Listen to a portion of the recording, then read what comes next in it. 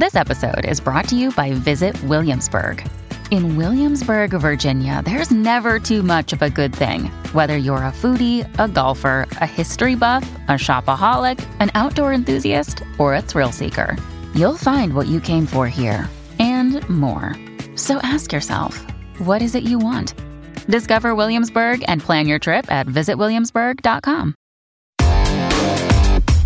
Big stories, big guests, the big picture. Afternoons with Rob Breckenridge. Weekdays 1230 to 3, 770 CHQR. All right, welcome back. Rob Breckenridge with you. The weather in Texas this week has been cold, like genuinely cold, even cold by our standards. And they're certainly not used to it. So it's a terrible time for a power grid collapse, which is essentially what happened this week. So millions are left without power as this cold weather socked in pretty much the entire state. Now, the thing is, something similar happened 10 years ago. In fact, the Super Bowl was being played just outside of Dallas in 2011. Plunging temperatures forced rolling blackouts then. 3 million were left without power. And there were warnings at the time that the Texas grid was not protected against cold weather. And this week has certainly, I think, underscored that point once again. So, yeah, I mean, it's a real horrible situation then. The millions left without power and water and exacerbating what's already a tough situation to deal with. Now, it's pretty clear that here in Alberta, we can handle the cold. Our power grid can handle the cold. So maybe that's not something we need to worry about. But I mean, it's a story about extreme weather. This is a cold manifestation of that. But what if we had a run of summer weather like Texas deals with on a regular basis? How would our grid fare? So I think there maybe are some lessons to be learned from all of this. And that's the subject of a piece this week we co-authored by our next guest. Blake Schaefer is an assistant professor at the Department of Economics at the University of Calgary and co-wrote this piece with a researcher from the University of Texas at Austin. Professor Schaefer, great to have you with us here. Welcome to the program. Thanks, Rob. Nice to chat with you again. First of all, and I think, there's maybe some misunderstanding or lack of understanding what happened in Texas this week. I think there's been a disproportionate amount of attention on wind energy in particular, alternatives more generally speaking. But what's the assessment, as best we understand it, of what went wrong here? Yeah, sure. I mean, you're exactly right. It's only natural, I guess, right after an event like this to do a lot of finger pointing and try to assess and assign blame. And no doubt there's also some bad faith assignment of blame going on, people's preconceived notions of their least favorite fuel being determined at fault. The reality is it's an all of the above situation.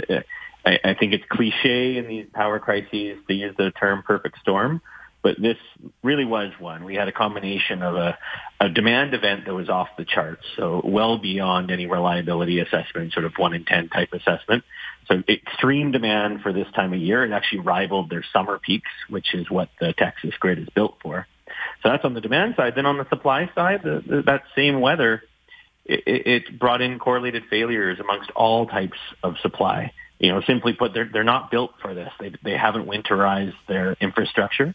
So across the board, I mean, on wind, yeah, you had very little wind generation in the cold temps, just as we have here in Alberta. Maybe we'll get to that later, but we get very little wind in our coldest days. But the reality is that's what Texas counts on. So there's a great piece in the New York Times today called Wind Reliably Unreliable.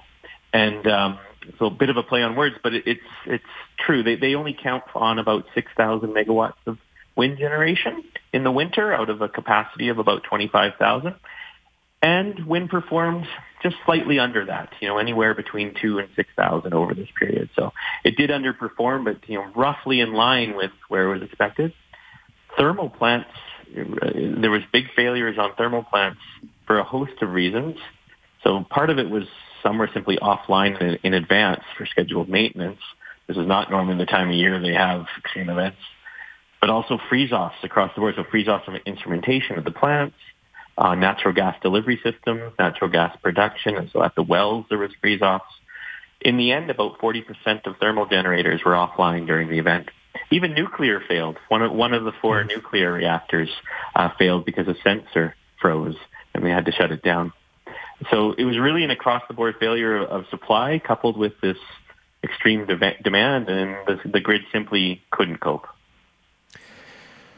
Right. And I think one of the other factors at play here, and it's relevant, I think, in Alberta context too, is that if your grid is down or your grid's unable to generate what it needs to, ideally you can be in a position to import electricity, import power from other jurisdictions. And Texas really isn't able to, are they? They're really not. Yeah. So we do mention this in the piece. This is our big takeaway, and it applies to Alberta as well.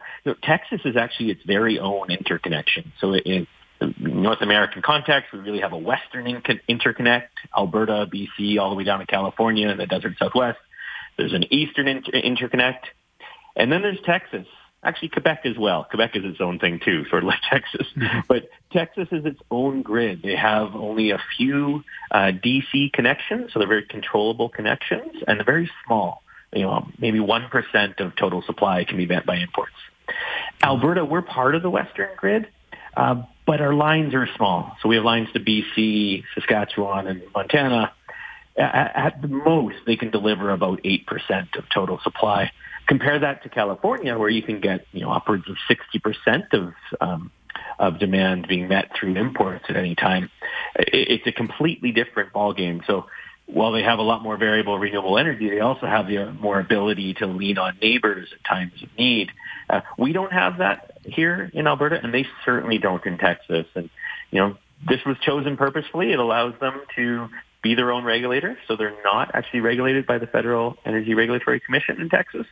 But we're seeing the ramifications of that. They had no one to share this challenge with in this event. Right.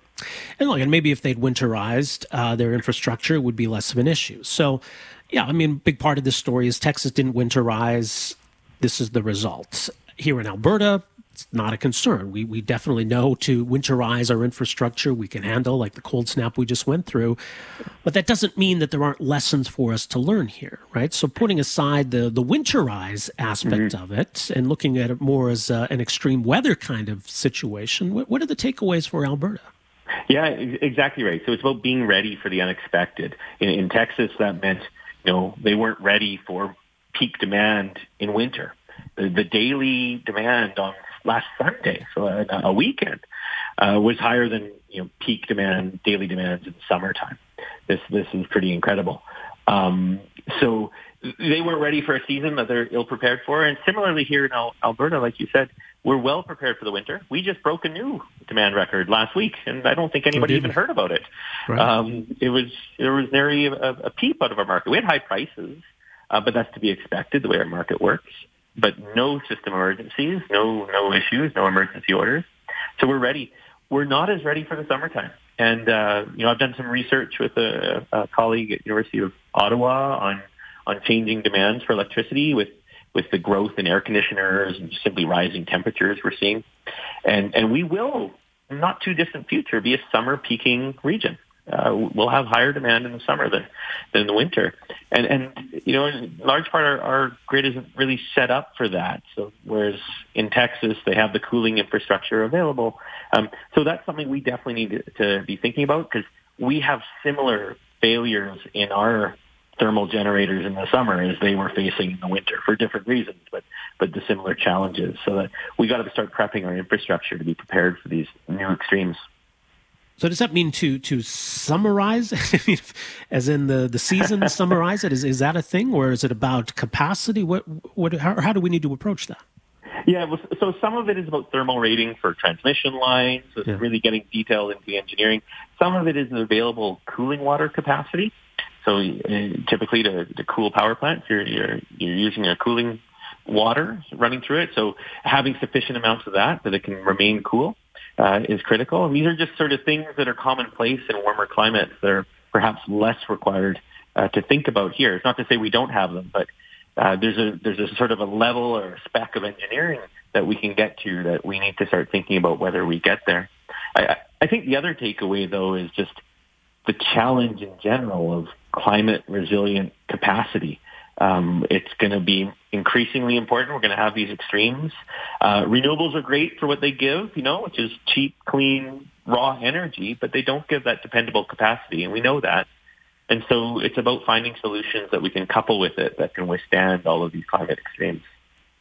Right, and I mean that's long been a knock on wind power in particular, and to some extent solar power as well, that in Alberta in the winter, it doesn't get very windy, and there's a lot less daylight, a lot less sunshine. So what are the implications then for incorporating more wind and solar into our grid? Yeah, so we just need to, treat it for what it is. It's raw energy. It's displacing fuel that would otherwise be coming from a power plant, so saving the cost of that and avoiding the emissions that would be coming from a fossil fuel power plant. So that's great for energy, but it's not going to provide us richness of capacity, and we just simply can't expect it to. Nor would we expect to rely on a single power plant. So I always say when I teach a course on this, it's about system thinking, right? It's a complete portfolio. So it's about thinking what complements cheap raw energy quite well. So it can be peaking capacity that's climate resilient. So as you use the term, summarize, or winterize in Texas. Increasingly, though, it's not going to be natural gas in the long run as we head to net zero. If it is, it's got to have carbon capture associated with it. So it's likely to be things like hydrogen. That's got a lot of potential. It's things like storage, but currently our storage is only hour to hour, and we're going to need day-to-day type storage. So we need longer duration storage. Transmission is a great solution because it complements really nicely with our neighbors where you've got BC, and if we stretch it all the way to Manitoba, these flexible, dispatchable reservoir hydro coupled with the cheap and abundant renewables in Alberta and Saskatchewan. So, storage is a great solution. And then the fourth rail, I guess, is demand response, engaging the demand side more. And this is an area I'm particularly focused on in my research. But as EVs start to grow bigger, they're a really big load. We have to find a way to encourage folks to charge those outside of the peak periods. To most folks, it won't make a difference as long as they have the range in the morning. So we have to find a way to incentivize those shifts. And that's going to be critically important. And I think that's something you're going to see in the years to come, is engaging the demand side to manage swings in our system a bit more.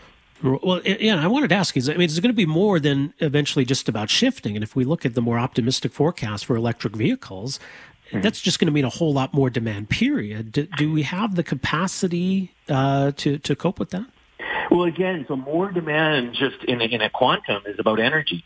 And so we won't have a problem getting a lot more energy on the grid from renewables. It's about energy when we want it. So that's about capacity.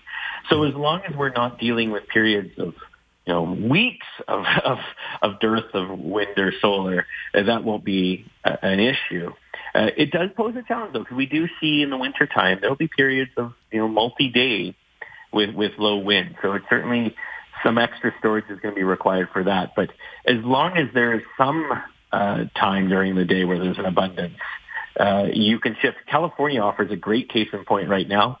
For this past week, the prices of power have been $50 a megawatt hour through the middle of the day and $1,000 a megawatt hour through the morning and evening peak. Yet people aren't charged a time-based rate. So people are charging their electric vehicles mostly when they get home from work, right when it's actually $1,000 on the grid. We need to encourage those folks to shift that usage to the middle of the day. And so there's lots of opportunities to do that. And I think that's an area where both consumers can save a lot of money and the grid can save a lot of cost.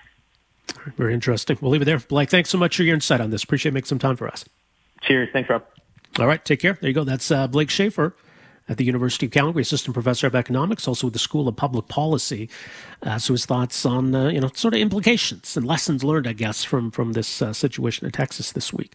We got to take a break here. 403-974-TALK is our number. We're back after this. Afternoons with Rob Breckenridge, starting at 12:30 on News Talk 770 Calgary.